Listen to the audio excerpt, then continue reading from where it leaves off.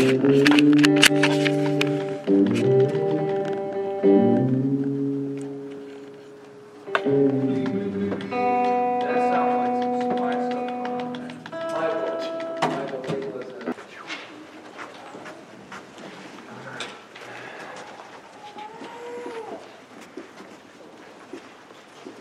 lives are to be anchored upon the rock of Jesus Christ.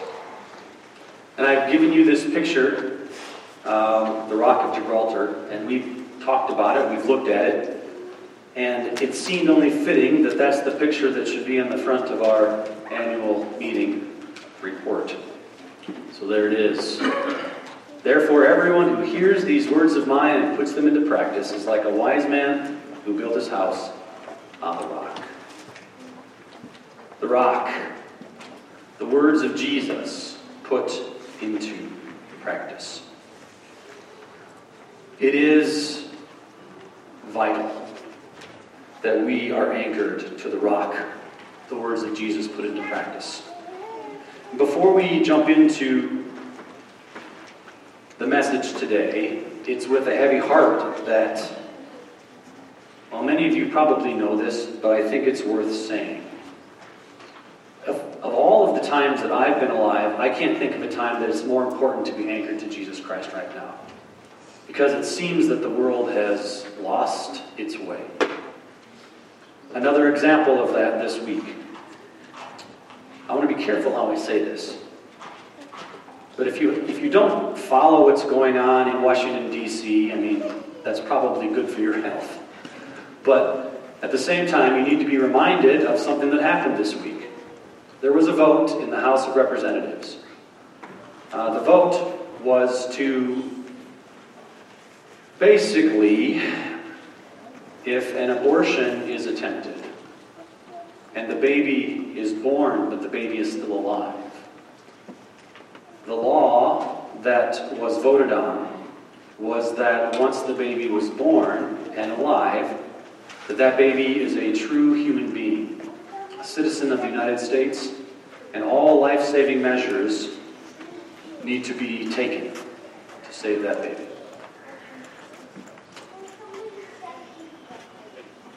Does that seem like a vote that should be close? We're voting whether or not to let a baby who has been born and is outside the womb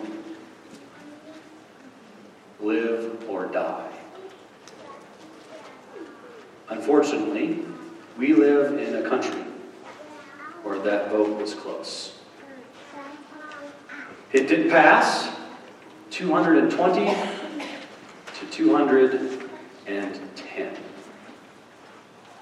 210 representatives to our United States Congress voted that babies that are born after abortion should be allowed to die.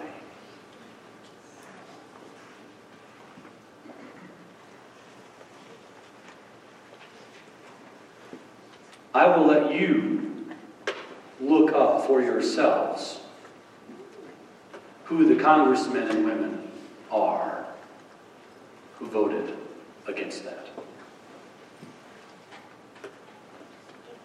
I'm sure that there's a really good rationale. If there was ever a time when we need to be anchored to the rock of Jesus Christ, it is now. Are we going to stand up and say something? No matter what political party you're a part of. Are you going to speak against this to the people in your sphere that you have influence with? In love. Speak the truth. In love. Lord, as we open up your word now and we think about the fact that our nation and many people around us are no longer anchored to your word. If there was ever a time for us to rededicate our commitment to being people of the book, it is now.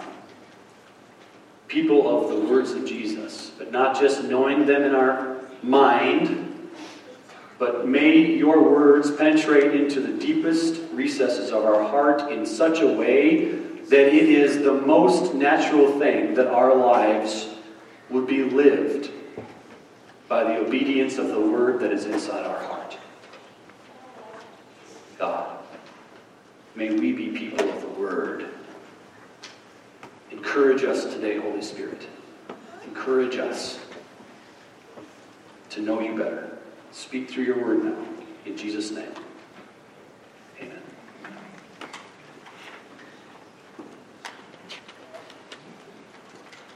At KFC Family on Wednesday, if you're in my teaching group, I mentioned something, just kind of briefly in passing, that the word Christian is a word that I haven't been using as often as I used to.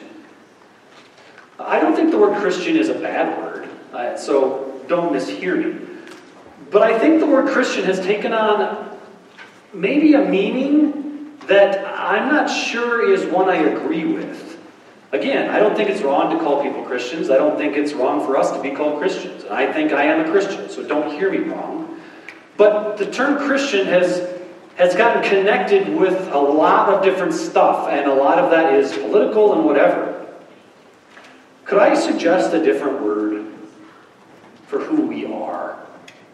Now, I'm talking about identity. We are identified. What word is going to be used to identify who we are?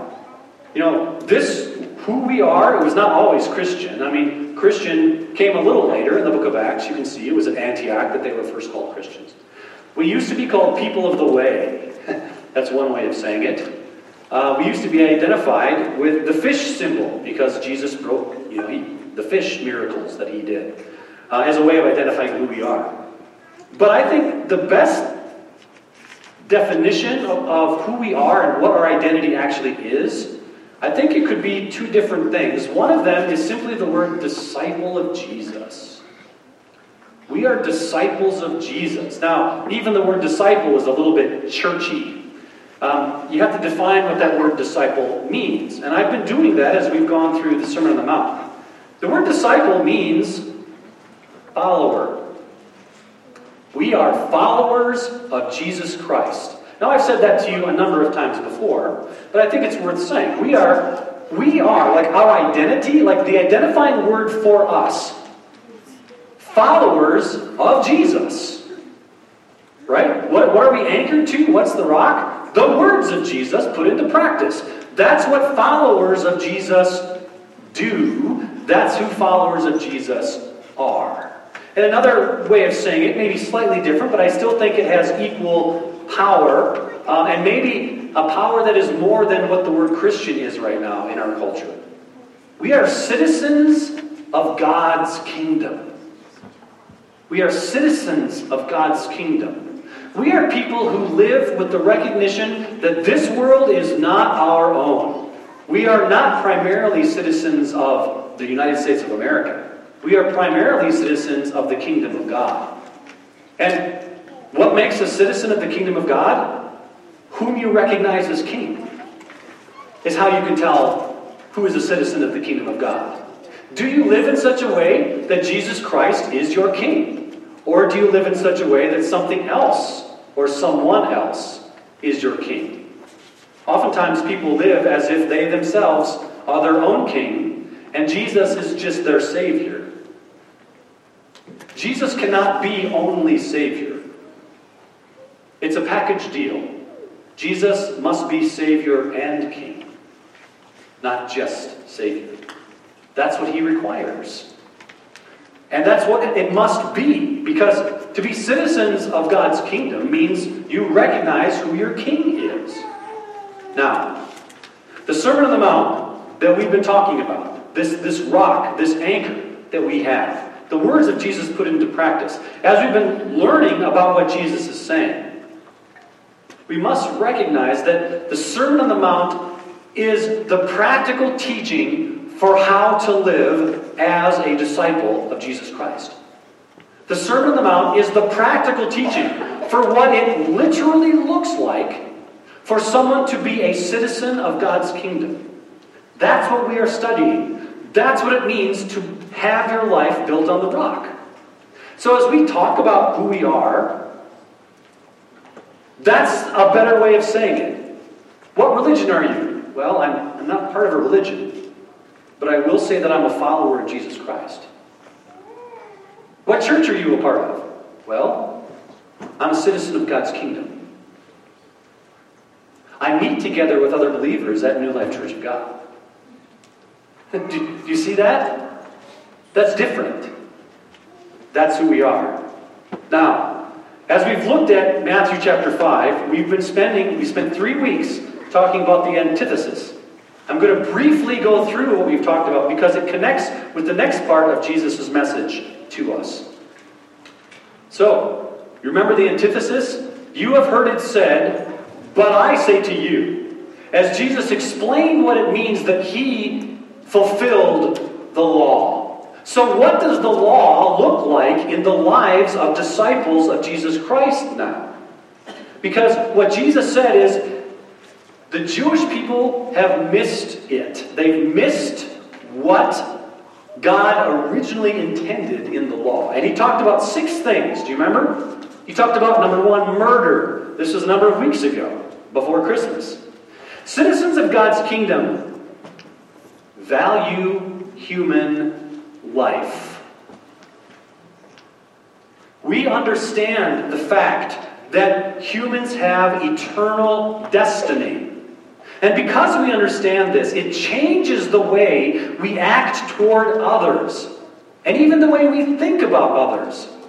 Citizens of God's kingdom would never become murderously angry with another human being.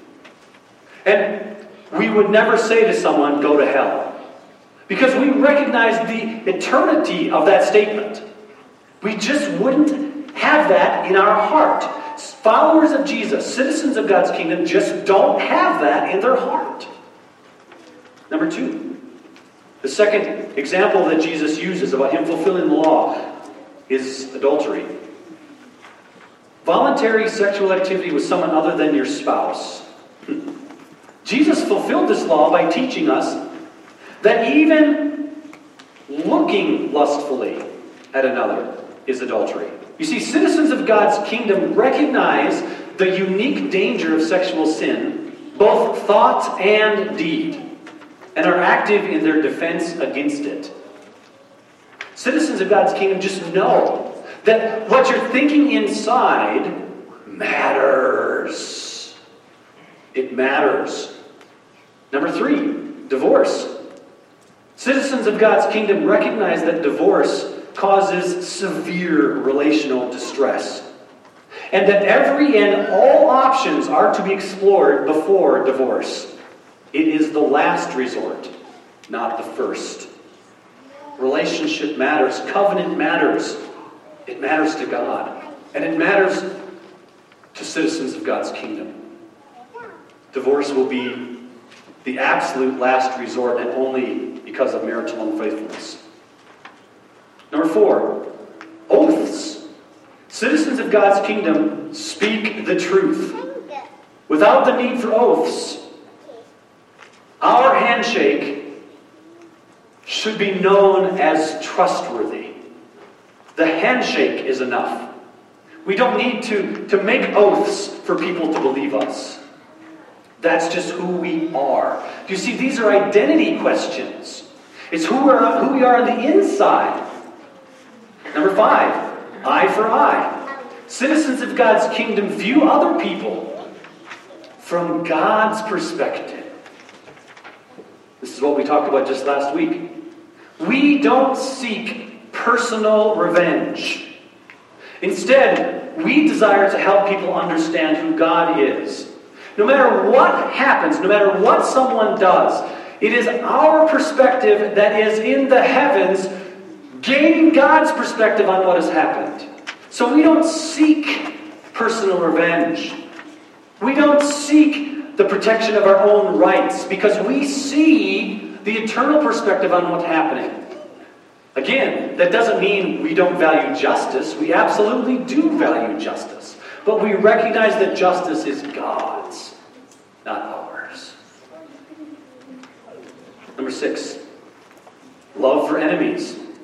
Citizens of God's kingdom are motivated by an inner desire to help people get right with God. You see, again, it's this eternal perspective from God that we can recognize that even our enemies have the image of God inside them. And of all of the people that we have the chance to influence, when we love people from an eternal perspective, even our enemies, when we love them from an eternal perspective, we truly show that we are followers of Jesus Christ. Citizens of God's kingdom. It's an upside-down kingdom. And then what Jesus says at the end, seek perfection.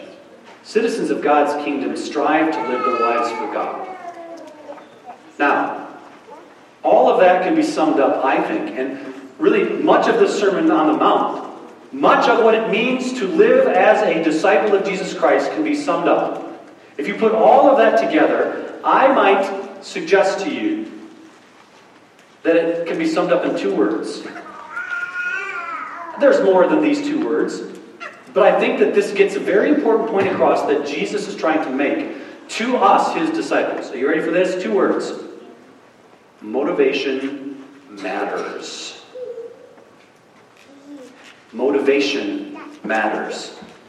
In fact, I think you can make an argument from those 6 things I just said. Motivation matters more than the action itself. Now you could argue with me about that. But I need you to understand, from Jesus' perspective, as we simply read out of God's Word, what Jesus is saying to us disciples in the Sermon on the Mount. What is in your heart matters a huge amount. I think you can even argue more than the action itself. I want us today to keep in the front of our minds Jesus' concern for inner motivation as we read the next section. Now I'm going to read a kind of a long portion of Scripture today, and oftentimes this portion of Scripture I read is preached on in 3 different sections. But I think that steals what Jesus is, the bigger point Jesus is trying to make. Okay? So, I want you to recognize as I read this that Jesus is purposely focusing on one big idea that is related to the 6 things I just talked about. It's connected. This Sermon on the Mount, this life of discipleship, it connects together. And inner motivation is like the connector. So I want you to hear that as we read. So if you turn in your Bibles to Matthew chapter 6. Matthew chapter 6. We're going to read verses 1 through 15. Be careful not to do your acts of righteousness before men, to be seen by them. If you do, you will have no reward from your Father in heaven. So when you give to the needy, do not announce it with trumpets, as the hypocrites do in the synagogues and on the streets, to be honored by men. I tell you the truth, they have received their reward in full. But when you give to the needy, do not let your left hand know what your right hand is doing, so that your giving may be in secret. Then your Father, who sees what is done in secret, will reward you. And when you pray, do not be like the hypocrites, for they love to pray, standing in the synagogues and on the street corners to be seen by men. I tell you the truth, they have received their reward in full. But when you pray, go into your room, close the door, and pray to your Father who is unseen. Then your Father, who sees what is done in secret, will reward you. And when you pray, do not keep on babbling like the pagans, for they think they will be heard because of their many words. Do not be like them, for your Father knows what you need before you ask Him. This then is how you should pray. Our Father in heaven, hallowed be your name. Your kingdom come. Your will be done on earth as it is in heaven. Give us today our daily bread. Forgive us our debts as we also have forgiven our debtors. And lead us not into temptation, but deliver us from the evil one. For if you forgive men when they sin against you, your heavenly Father will also forgive you. But if you do not forgive men their sins, your Father will not forgive your sins. When you fast, do not look somber as the hypocrites do, for they disfigure their faces to show men they are fasting.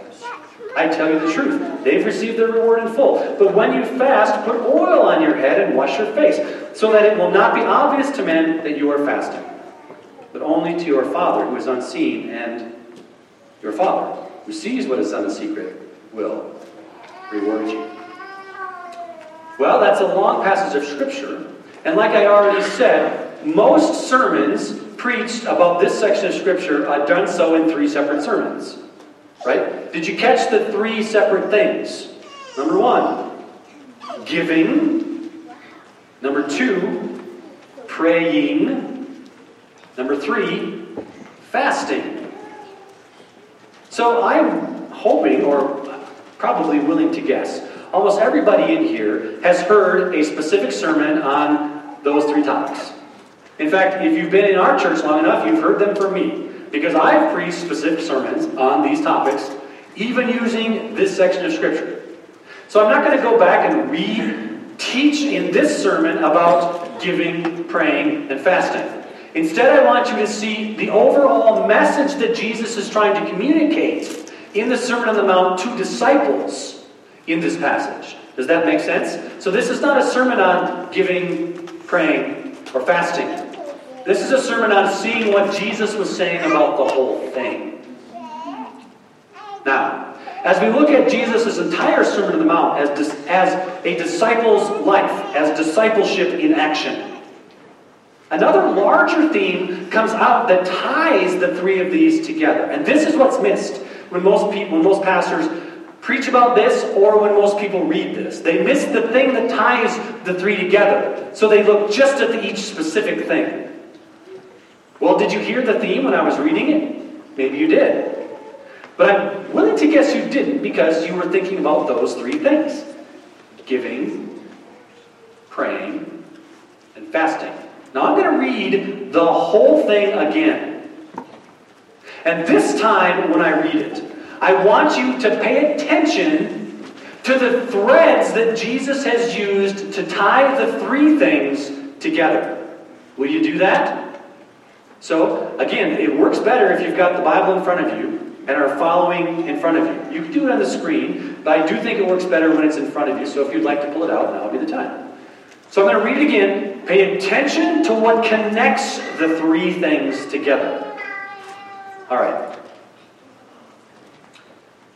Be careful not to do your acts of righteousness before men to be seen by them.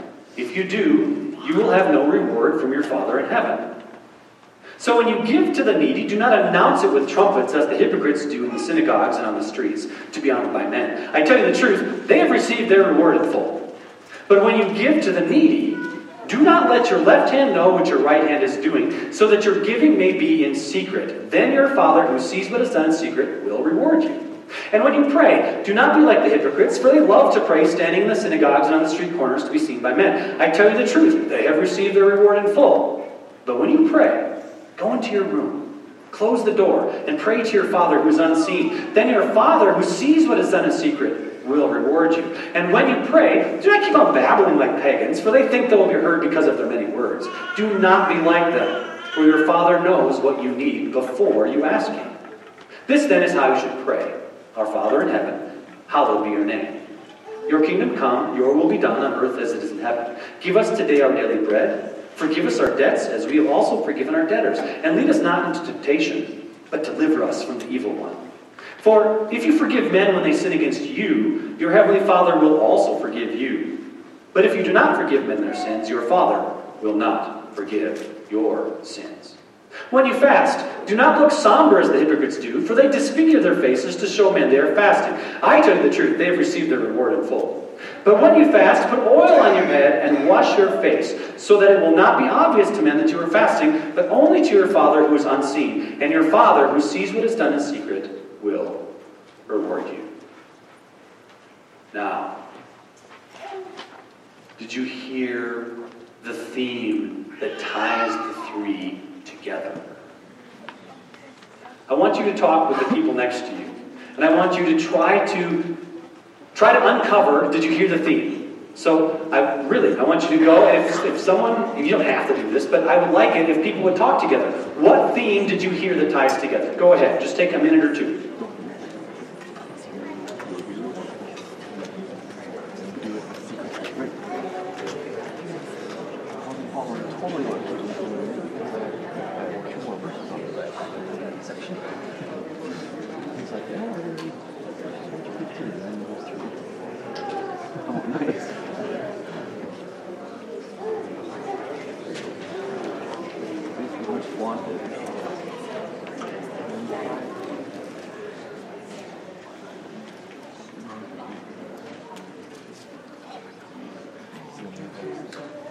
All right. Is anybody brave enough to say what you saw? If you get the answer wrong, it's okay. People will just mock you for the rest of the time. No, I'm just kidding. Be brave enough to say the theme, because I'm guessing the theme that I saw, there might be more to it than what I've seen. I would like to hear what God has spoken to you as I've asked you to look at this passage this way. Who would like to just raise your hand and say it out nice and loud? Anybody? Dawn. Do it in private, in secret, not with boastfulness or, Do it in private, in secret, not with boastfulness. Okay, good. Yep, Lisa? Live what you would in public the way you would in private. Live what you do in public the same. So consistency. Consistency. Okay? What other theme did you hear? Anybody? Okay, now that is true, and it's a detail of the passage, but how is that the theme of the whole passage? So it's true, but I'm not sure that's the theme of the whole passage. So that's okay, though. It's a true statement. You're not wrong. Kim? Don't be a show-off. Don't be a show-off. Oh, I like that. That was good. Truly? What you do in secret, will reflect openly. Now there you go. It took us now. What almost all of you said is right, but I just want to do something here, because Shirley just used a word. I'm coming down here. I'm not coming to you, Shirley. I just want you to think about this. This is something we don't normally like to say. Oh, I'm getting to it. I'm making it super exciting. That's what I'm doing right now. Okay? The word reward is in all three. Reward. What is giving, praying, and fasting? Put those three in a category for me. What are those three things? Go ahead. What's the category? Worship. Worship. Or if you want to use another word, it's religious activities. Now here's something we don't like to do. You ready for this? We don't like to put together religious activities with reward. Because somehow we think that's wrong. We're not here to get a reward, are we? Apparently Jesus would disagree with you. What are we doing here on Sunday morning? Why are you here today? Jesus would say, but somehow the concept of reward is involved. Uh-oh. Where are we going with this? I'll tell you where I'm going. I'm trying to see the words of Jesus come out to me. I'm not trying to look into it with what I think worship is. Did you get that? So what are we seeing from Jesus? Well, you see this? The green is everything Jesus said in this passage about reward. Here we go. Chapter 6, verse 1. If you do, you will have no reward from your Father in heaven. Chapter 6, verse 2. So when you give to the needy, do not announce it with trumpets, as the hypocrites do in the synagogues and on the streets, to be honored by men. I tell you the truth, they have received their reward in full. And again, the next verse, verse 3. Are you catching this? It's in almost every verse. But when you give to the needy, do not let your left hand know what your right hand is doing, so that your giving may be in secret. Then your Father who sees what is done in secret will reward you. Why do we worship? And according to... Now, all three verses that talk about giving to the poor, about giving in general, all three of them include the concept of you're doing it for a reward. Let's go on. In verse 4, that was 4. So 3 out of the 4 in the first. And then in the next one about prayer, verse 5, and when you pray, do not be like the hypocrites, for they love to pray standing in the synagogues and on the street corners to be seen by men. I tell you the truth, they have received their reward in full. Verse 6, but when you pray, go into your room, close the door, and pray to your Father who is unseen. Then your Father who sees what is done in secret will reward you. Verse 7, and when you pray, do not keep on babbling like the pagans, for they think they will be heard because of their many words. That heard because of their many words, that's a reward that the pagans are expecting by babbling. They think that God will hear them. Go down to verse 16. When you fast, do not look somber as the hypocrites do, for they disfigure their faces to show men they are fasting. I tell you the truth, they have received their reward in full. Go to verse 18. So it will not be obvious to men that you are fasting, but only to your Father who is unseen, and your Father who sees what is done in secret will reward you. Okay, this is a tricky thing now, because we're not used to looking at Scripture this way. We've kind of got it set in our brain what worship is. According to Jesus, according to the Sermon on the Mount, according to the very words of our Savior whom we follow, giving, praying, and fasting involve reward from God.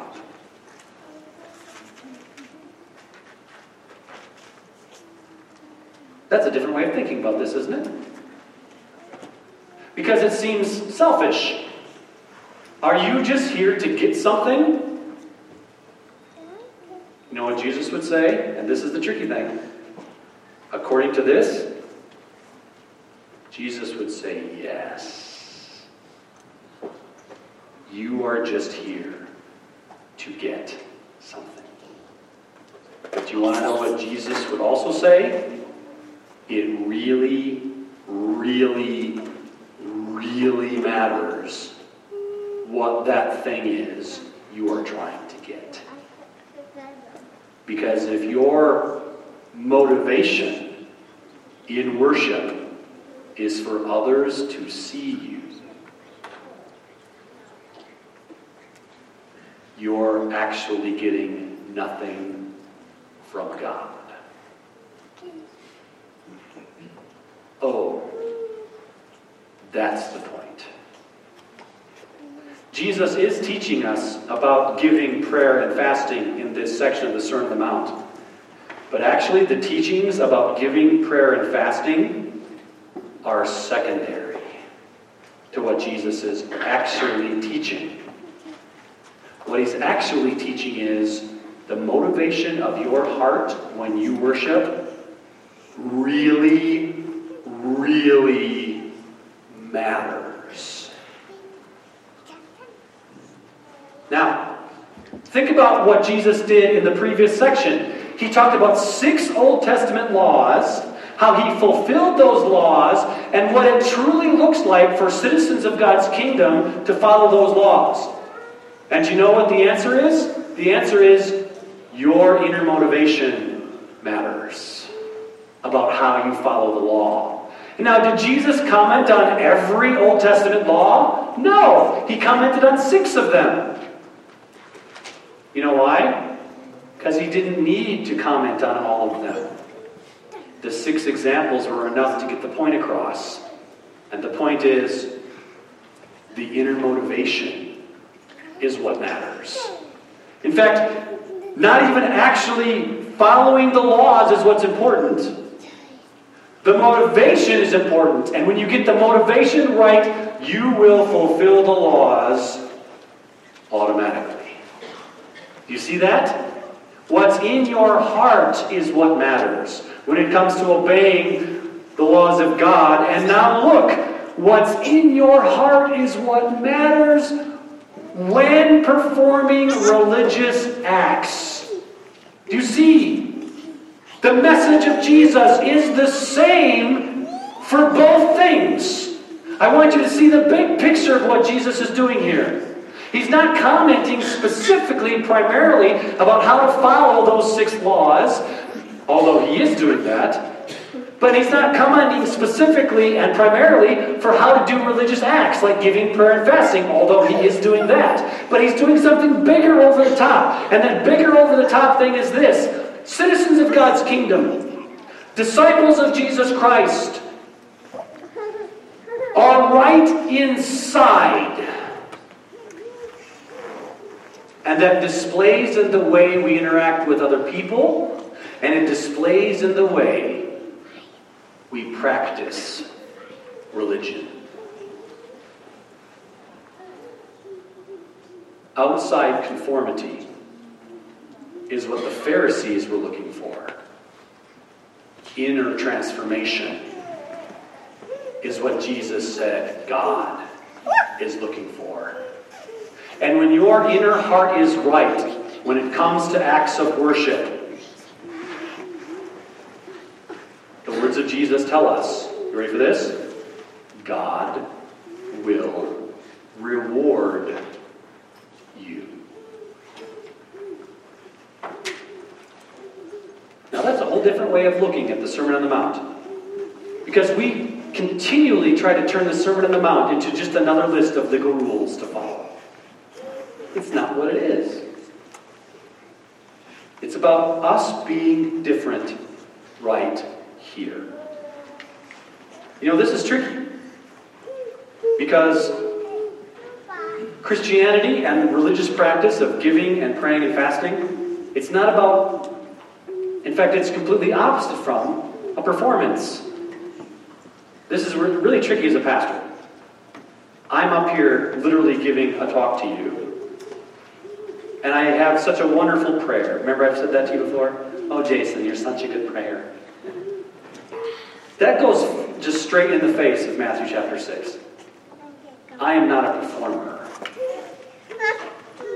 You are not an audience. The moment you think you're an audience listening to a performance is the moment we are no longer following the Sermon on the Mount. Do you see that? Do you see it? Why are you here this morning? I challenge you to actually look at the motivation of your heart. Because that's what Jesus is telling us to do. And I challenge you, when the youth were up here singing, the worship team, what were you thinking about?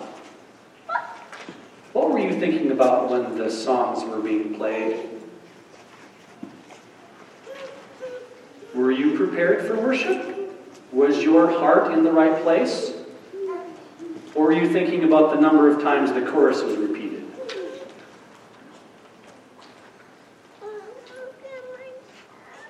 Or were you thinking about how you're going to stand like this? Now this is a tricky one. And it's super tricky for me because I'm in the front row. So I'm just going to share a little bit of behind the curtain stuff for me as a pastor. I have a hard time putting my hands up in worship because I think you're going to look at me.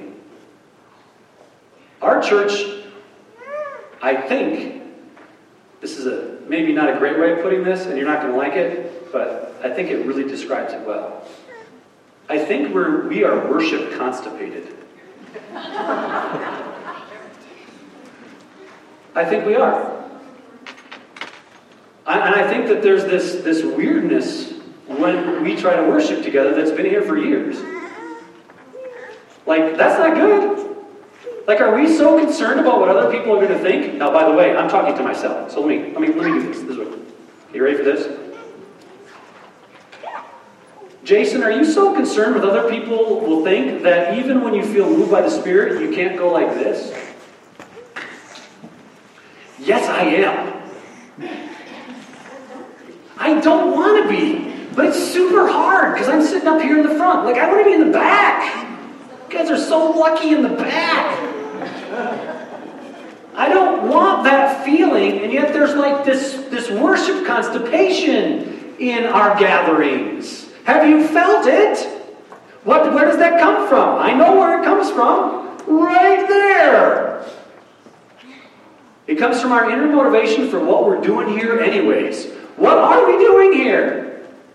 Are we gonna... And this is super tough because I'm like literally paid to come up here and be like well-spoken. Maybe I should just come up and just be a terrible preacher. I don't know. Could I just like have terrible sentences and grammar? No. Because we expect you to whatever. But what about you? Like the inner motivation of our heart and worship for you guys sitting out here. You're not an audience. Please don't think of yourself as an audience. We can't do that because we're going against what it means to be a disciple. This spiritual constipation, this worship constipation that we have is really problematic. I'm part of the problem. Because I'm like, I don't want people to feel like, well, we have to all stand up. Like, that's a big deal. Like, and that was from a sermon from like 10 years ago when I preached on Revelation 4, right? And I said, God is majestic and we should be standing in His presence. So now we have to stand up. And I've heard people say, I just can't stand that long, but I feel like I've got to sit. Just sit down, it's okay. I mean, what's wrong with us right now? We got to get over this whole thing about worship being this production. And if you think you're an audience member, then you're part of the production. If you're sitting there and you're mad because of the kind of worship that we're doing, what is going on? I mean, what is going on? If we got to change something, let's change something. But you got to talk about it. You got to speak the truth in love to me and to Mike. Like, help us know how to create an environment where you can just be free to express your worship to God. Right? But don't just sit there. That's not okay. It's not okay for me either. And I feel like my arms are chained down when I'm worshiping. That's how I feel because I don't want this to be like, look at Pastor Jason. He's got his hands up. Oh, man, he's so spiritual. I don't want that. Right? I don't want any of that.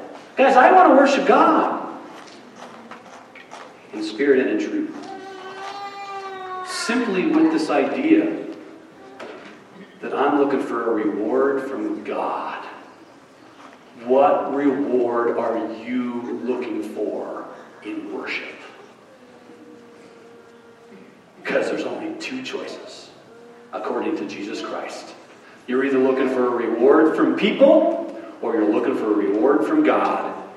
That's the only choices, according to the Sermon on the Mount, which is the text that tells us how we're supposed to live as followers of Jesus Christ.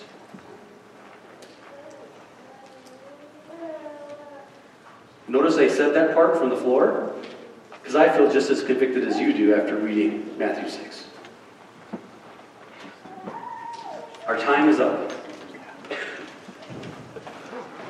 There's so much that Jesus has for us. And it's freedom. It's freedom. Let's not stand with our hands chained. And let's not have everybody put your hands up. And let's not feel like you have to stand up the whole time. And then you're like, oh, I don't like this. Let's just be done with all of that and let's seek our reward in worship from God. That's what Jesus has told us to do. Can we try that? Can we try that? I want to try that. Myself. This is good. All right, I'm going to pray to end our time together, but don't leave. Because the ushers are going to come up right now, and we're going to hand out these reports, one per family. Please don't leave, okay, until everybody gets one. I will announce when everybody can leave so we don't have this crazy thing going on. So let's pray, and the ushers are going to hand these out. God, may we not be a worship-constipated church anymore. I don't know if that's, not honoring to say it that way to you, Lord. And I don't mean to be brash. I don't need to say things that are dishonoring. But God, I really want us to seek your reward in our worship. That's what I want. May we be a church that seeks your reward in worship. And all God's people said, amen. And amen means let it be done. Let's do it. All right. One per family. If you need an absentee ballot, Andy, do you have the absentee ballots? So if you need an absentee ballot, make sure you ask one of them. They've all got some absentee ballots. One report per family.